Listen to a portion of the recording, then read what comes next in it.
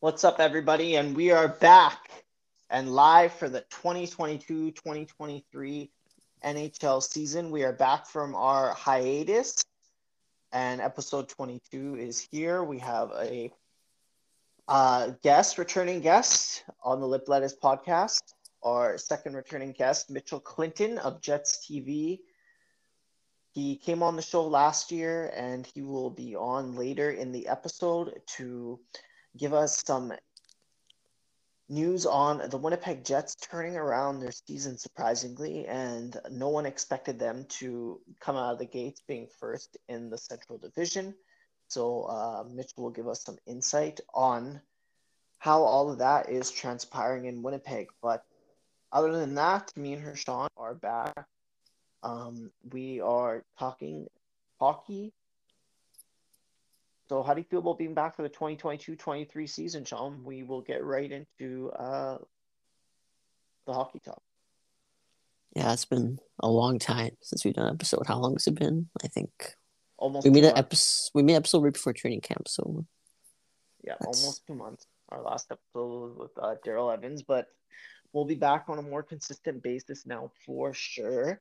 And we have a lot to talk about. Like I said, the 2022-23 season has started, and we are about almost a quarter-way mark through the season. And there's been some surprise teams who are doing very well, and some teams who people thought were going to do well and have struggled out of the gate.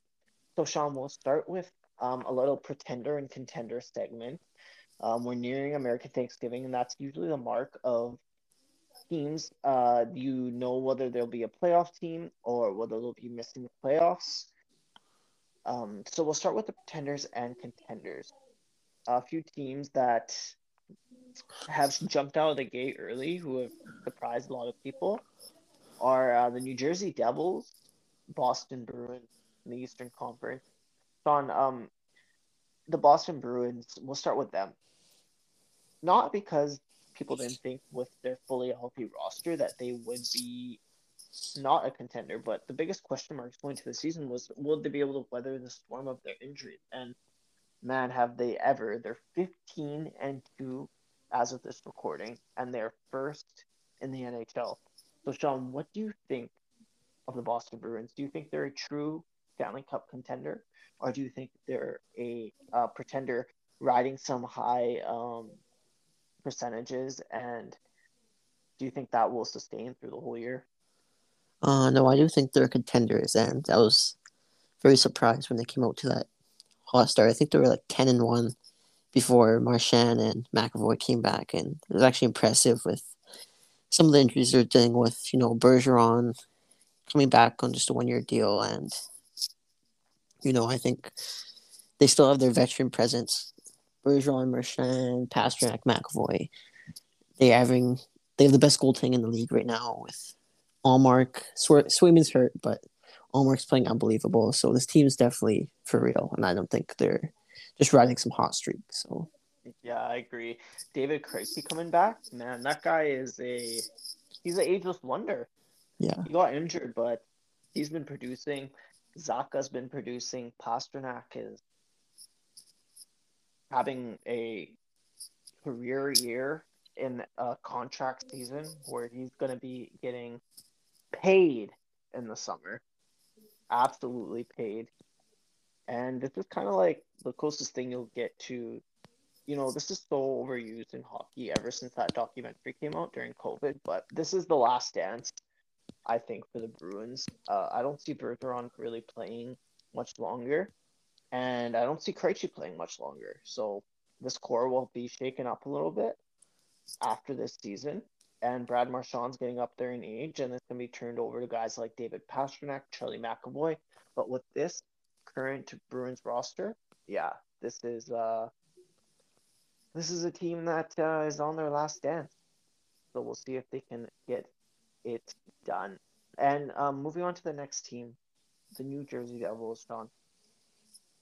What do you think of this?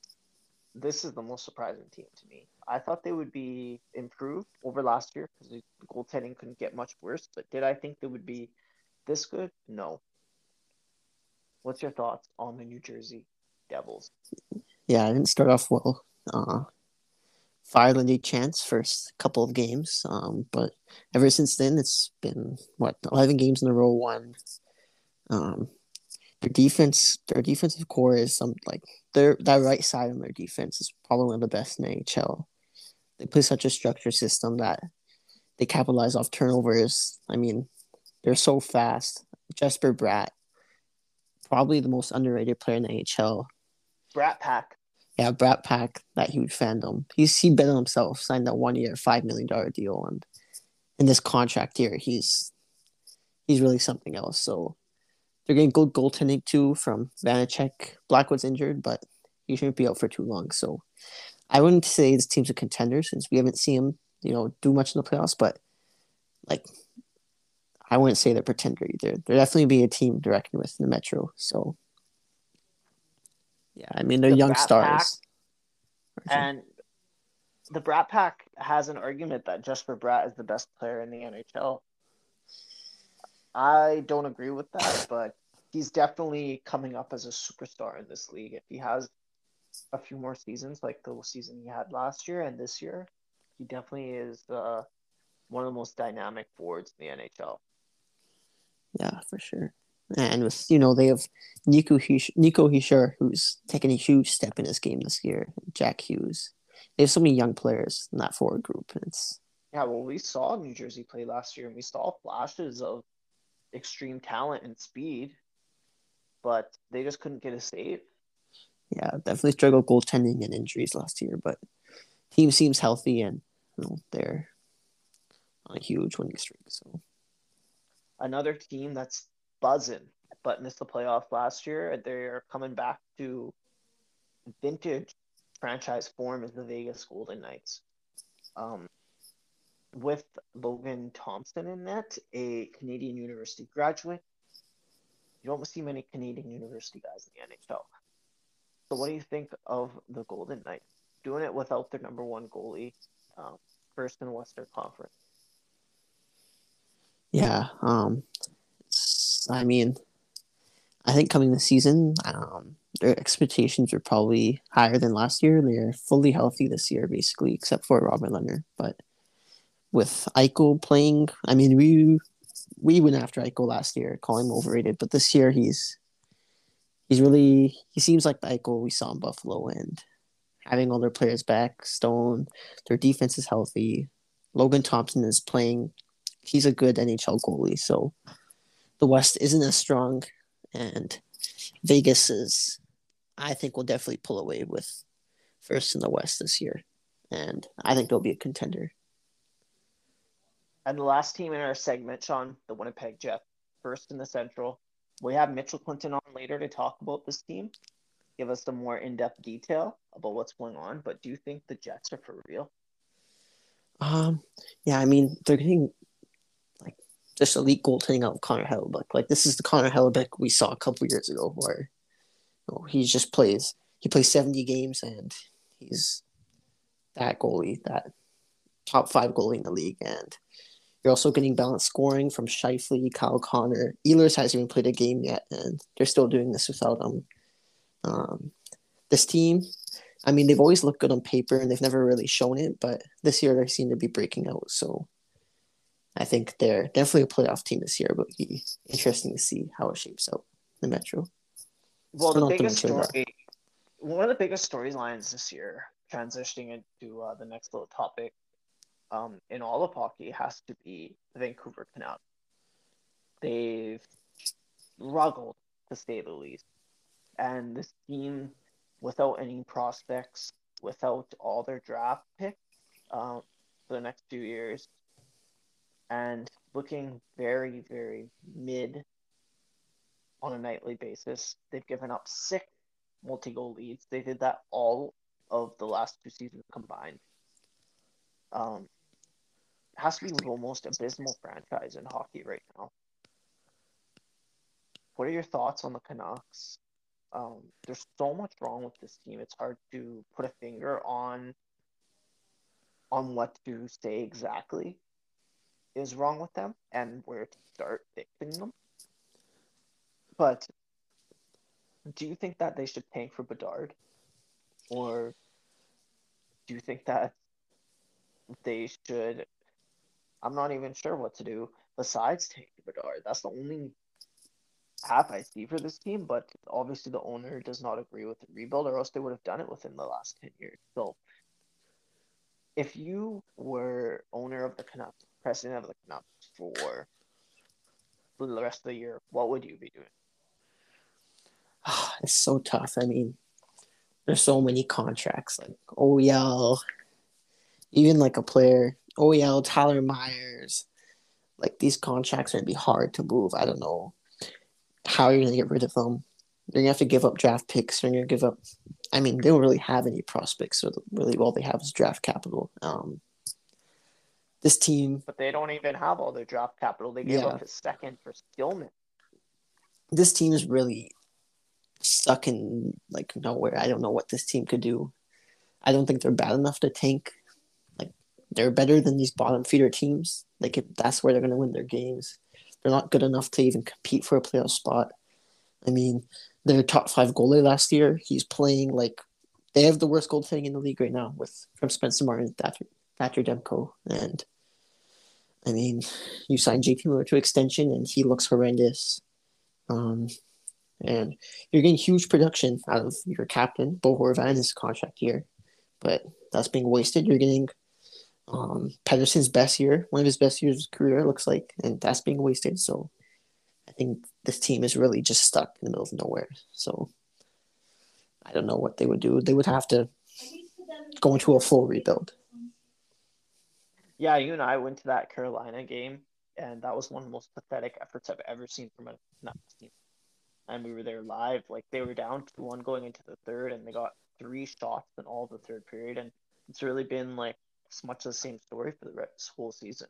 And you look at their wins, like they've beaten Anaheim, they beat Seattle. Seattle, I'm not totally sold on still. Um, they beat Ottawa. Like they haven't beaten good teams. They've beaten Pittsburgh when they were very much struggling. Their latest win came against Buffalo, who's reeling as well. So they haven't really had a victory this year where I'm like, wow, the Canucks won a game against a strong team. Um, and that's concerning. Like this is probably one of the worst hockey clubs I've seen um, out of Vancouver, and it just seems like everything is wrong from the top to the bottom. So they have some pieces. That's the only thing that is the bright spot. Quinn Hughes, Elias Pettersson. But if I was those players, why would I want to stay in this kind of situation? Yeah, exactly. I And don't. and the only money coming off their books next year is their best goal scorer, Bo Horvat. So losing him would make them worse. They can't let him walk for nothing. So they have a big decision to make. If they can't get the deal done, they're gonna have to trade him. Yeah, I think something I always see on social media comparison, like if anyone watches NBA, New York Knicks, Vancouver Canucks, exact same.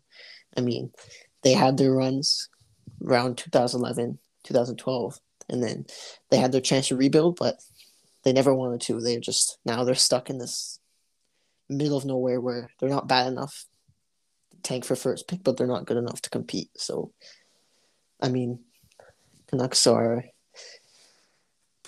It's hard. It's actually I look forward to watching Canucks games just because seeing them fall apart like this actually is You pretty like the enjoyable. chaos. You like the Yeah, chaos, it's right? enjoyable, and I don't know. I feel like we've also seen Rutherford go after their own coach, saying that they're not playing a Yeah, structured system. I I've don't never know what seen that that. is.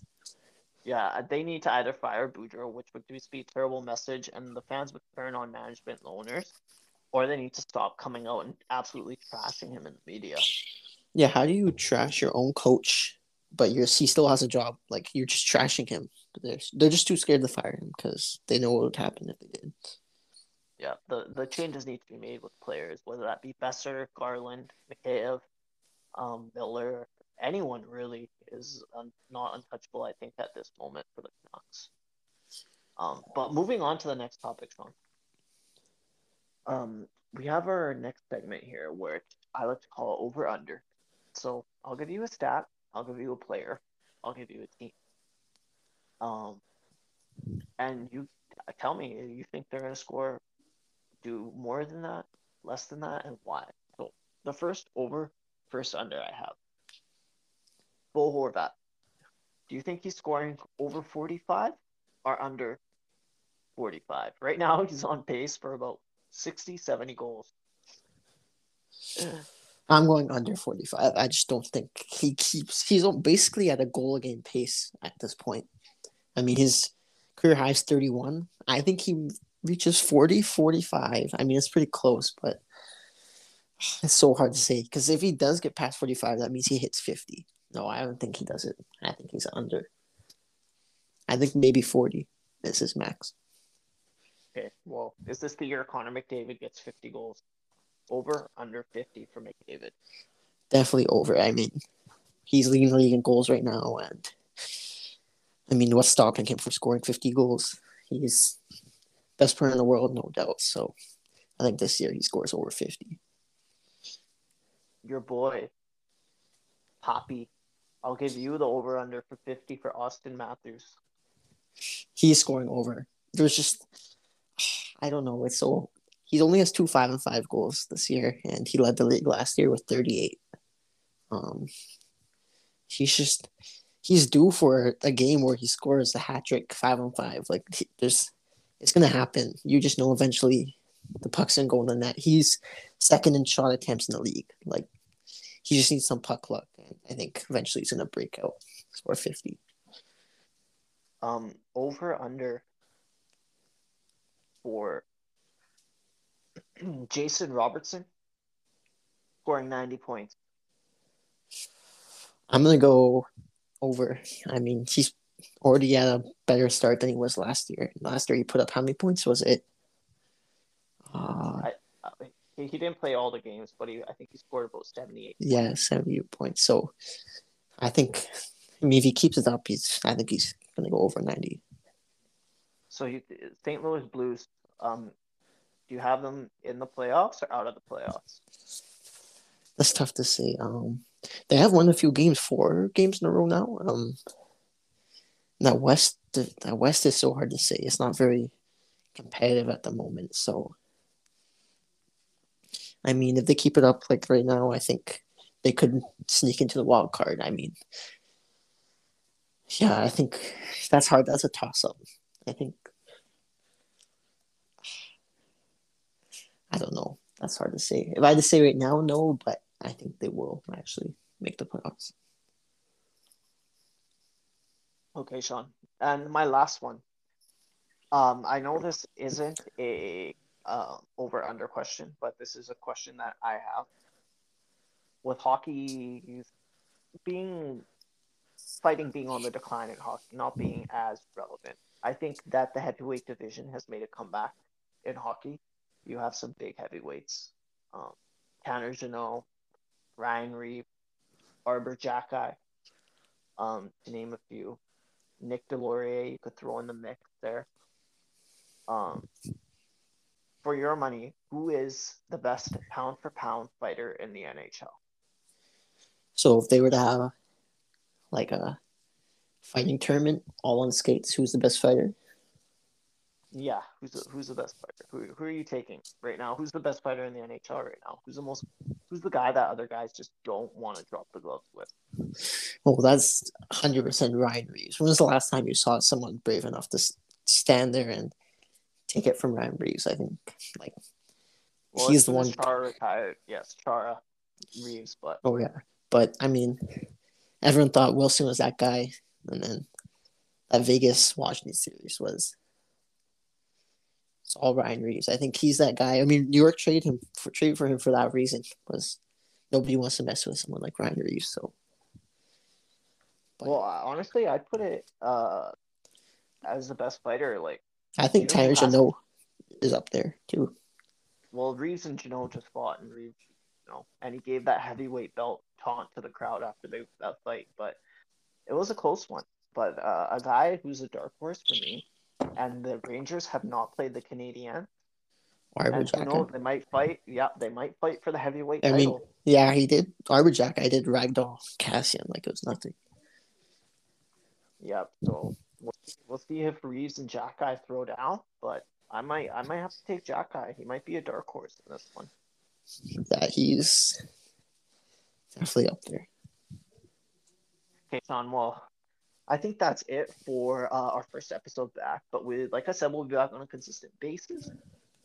And we have an interview with Mitchell Clinton of Jets TV. Been covering the Jets, beat reporter for your Winnipeg Jets.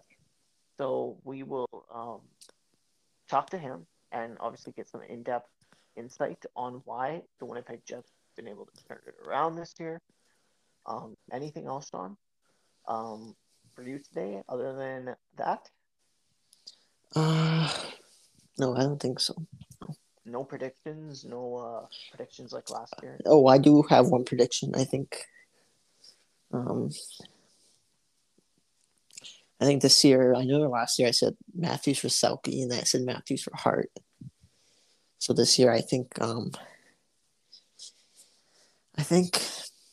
Pierre Engvall is going to win the Hart Trophy. Oh my. Okay, we're ending this podcast. We're ending this podcast now. We'll throw it over to Mitchell Clinton. There will be none of this kind of talk. I'm here for Matt Murray Revenge Season Tour more than your Engvall for Hart. So you think Matt That Murray's going to is, win Vezina? oh, he's coming for it. And that is it for episode 22 with me and Hashan. Thank you again, Sean, for joining me. And thank you everyone for listening. And we'll throw it over to Mitchell Clinton. Peace. Bye.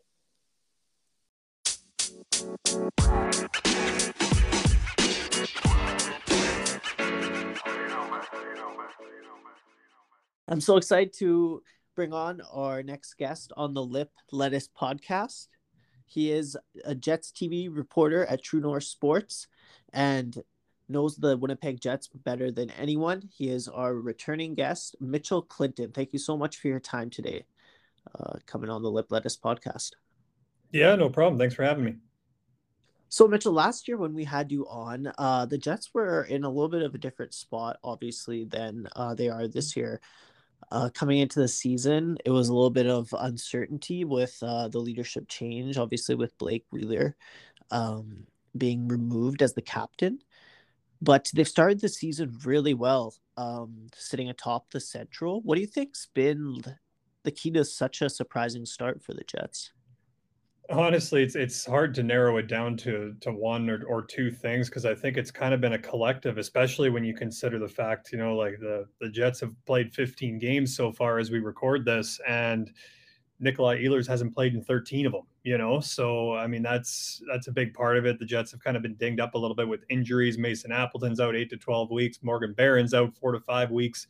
Logan Stanley on the back end, he's been out for a while with a fractured foot. So even with all the injuries, the Jets have just seemed to find ways to win games. And I think ultimately that starts, with Connor Hellebuck. He's had just a sensational start to the year, rocking like a 935 save percentage right now, which, you always felt he's a goaltender that's capable of that, as we've seen in previous years. Obviously won the Vezina Trophy in 2020. In 2018, he was a big part of the team that went to the Western Conference Final. And even in the years in between, especially when the Jets were going through that transition on their blue line, he was every bit of the goaltender that I think you would expect him to be, and was a reason the Jets won a bunch of games. And then really when you look at this year, I think, obviously you have Mark Scheifele's got 10 goals already. He had a slower start to last season just because of, he had COVID at the start of the year, and then just kind of took him a little while to get going. I think he said it took him a couple months really to recover and actually feel like himself again. So he's had a great start.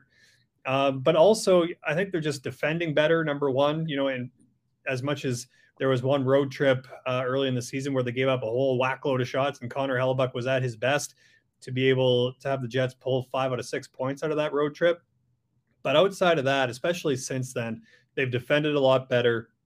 The high danger chances against are down, which has been a huge part of it. So really, it's been just a collective. They're pulling wins out of games like they had in Seattle not too long ago, where they were trailing going into the final minute. They score, with a few seconds left in regulation, then win it in overtime. So you're getting also some breaks with that as well. So it's been kind of a collection of a number of things. But hey, in the National Hockey League, as long as you're collecting points and picking up wins, especially early on to get yourself off to a good start, the Winnipeg Jets will take them no matter how they come.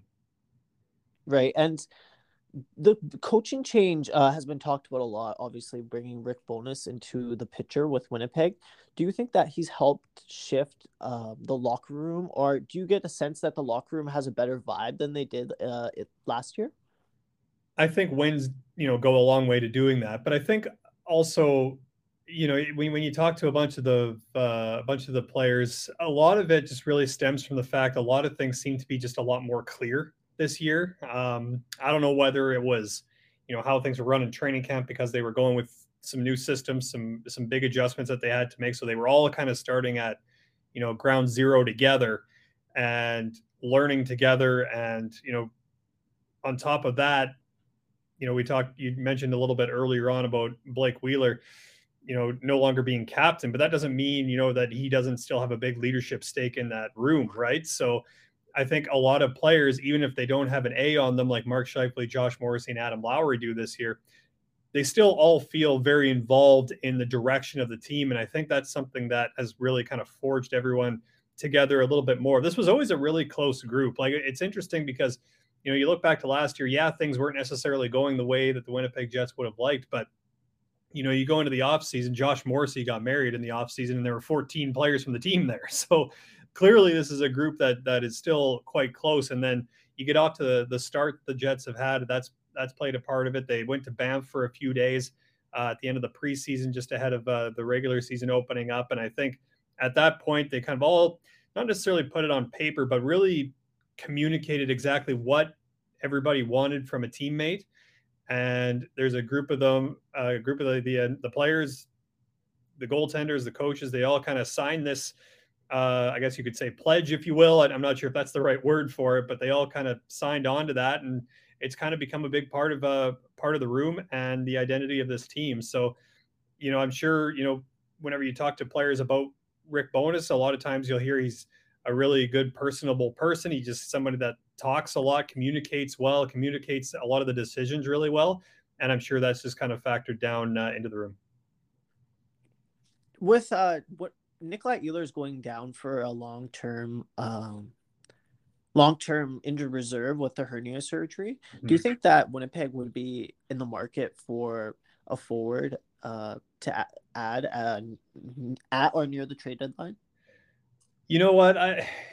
Depending on the turnaround of the recovery, right? So I've seen a few kind of reports out there just from doctors who are way more qualified than I'll ever be, that a kind of a hernia surgery turnaround time is about 8 to 12 weeks. So that's something that you're not necessarily wanting to rush, especially for someone like Nikolai Ehlers. If that, hernia, and everything we've been told is that it's a lower body injury, if that's got anything to do with his legs or his skating stride, you want to be as cautious as humanly possible, because one of the things that really separates Nikolai Ehlers in the National Hockey League is those legs and that speed. So I would expect the Winnipeg Jets to be quite careful with his return. So even at 12 weeks, I think that brings you into, I think, early February, roughly. So that would be kind of prior to the trade deadline. I don't, if, and Kevin Cheveldayoff, no matter how many times I knock on the door, isn't going to answer this question from me. So I kind of just have to, wonder about it myself, I suppose. He's not going to, I don't think he's going to rush into anything. He's always been someone that's been very cerebral about these things, and really just, if something comes along that maybe interests him, sure, he'll consider it and really make a really well thought out decision in regards to that. But listen, like I said off the top, Ehlers has been out for 13 to the 15 games, and Winnipeg is still off to its best start through 15 games in franchise history. So, Nikolai Ehlers is a 6-time 20-goal scorer, a guy that you would really like to have in your lineup. But at the same time, you can't just necessarily, start dealing away assets just to, satisfy covering that spot, especially, when it looks like he's going to be able to return this year. That makes a big difference as well. So I would imagine it's kind of a one day at a time kind of thing at this point. But the one thing that's going to kind of work against the Jets here is they've kind of gotten through the I guess you could say, slower part of their schedule now. They played about 5 games for the first 16 days of November. So it was a lot of play a game, 3 days off, play a game, 3 days off. Now they're playing it literally, I think, every other day with the exception of a day here or there, almost till at the end of February. So that's going to be a lot for the Winnipeg Jets to handle. So clearly you're going to be missing a guy like Nikolai Ehlers for a lot of games, just given the schedule. But we'll kind of see how things shake out over the short term here for the Winnipeg Jets. Right. And a few days ago, Timo Solani and Teppo Numminen were inducted into the Winnipeg Jets Hall of Fame. They spent some time in Winnipeg before the ceremony. What was the biggest takeaway you had from that ceremony, and what's like your best memory of either of those players in Winnipeg? Yeah, so like when they played, like obviously when Timo Solani broke Mike Bossy's record for goals by a rookie in a season, I think I was 4 or 5. So I never really like it never really computed if that makes any sense to you. Like I kind of like how big of a deal that was. But I think one of the really cool things about working for this organization and covering the team is just that, I've gotten to kind of have a front row seat of how, the first era of the Winnipeg Jets became connected to the second. And that's been, really some great work from Mark Chipman and everybody involved in the organization, especially from that 2016 Heritage Classic when that really memorable alumni game was held outdoors here in Winnipeg against Edmonton. That was just a really, really cool beginning to that connection. And Dale Hawerchuk had a huge part of it. And then, so to have Timo and Teppo come into the city, first off, the ovation from the fans was spectacular. That was really cool to see. And I think it's also just it kind of shows how, if you're someone that plays in this city, embraces this community, this province, and play hard every single night, you're going to be loved here. And that's exactly what it was for Teppo and Timu. In terms of like memories, the year that Winnipeg was going to be playing in Finland, I think it was early in the 18-19 season. The summer before that, we went out to Finland and we were just kind of collecting. We visited Patrick Laine was still with the Jets at that point. So we kind of went to like a training session with him and kind of caught up with him in the off season. And we're really just doing a bunch of features on, Winnipeg's connection to Finland. And we were able to make it work with Timu's crazy schedule. We met him at a hockey rink about an hour, I think, outside of Helsinki. And man, you want to talk about a guy that was like gracious with his time, especially given how busy he was. He sat down with us for about 30, 45 minutes and just kind of talked about everything from, maybe what Patrick Laine at that time was going through as a young Finn trying to make it in the National Hockey League, comparing it to his experience. And like, even after the interview was done, we stood around and talked with him for another 25 minutes. Like he was, as much as, he had things to do and places to go, he always had a way to make you feel like you were, special, and that he wanted to make sure that you had time and whatnot. And he was always really good with that. And that seems to be a lot of the stories that you hear about Timu's time in Winnipeg. As far as Teppo, man, like you want to talk like underrated. That was always something that came up with him. Just a real smooth skating defenseman, just incredibly reliable. That same trip when we were in Finland, there's like a big alumni game that they do for players that used to play in the pro league over there, and Teppo was playing. And so after the game, I went over to him and I was like, "Hey, like, you got like 5 minutes just to talk with us?" Kind of explained, obviously where we were from. We were wearing Jets logos, but still kind of give him the background. He goes, "Oh yeah, for sure." So he got his gear off and whatnot, and we were waiting in the hallway.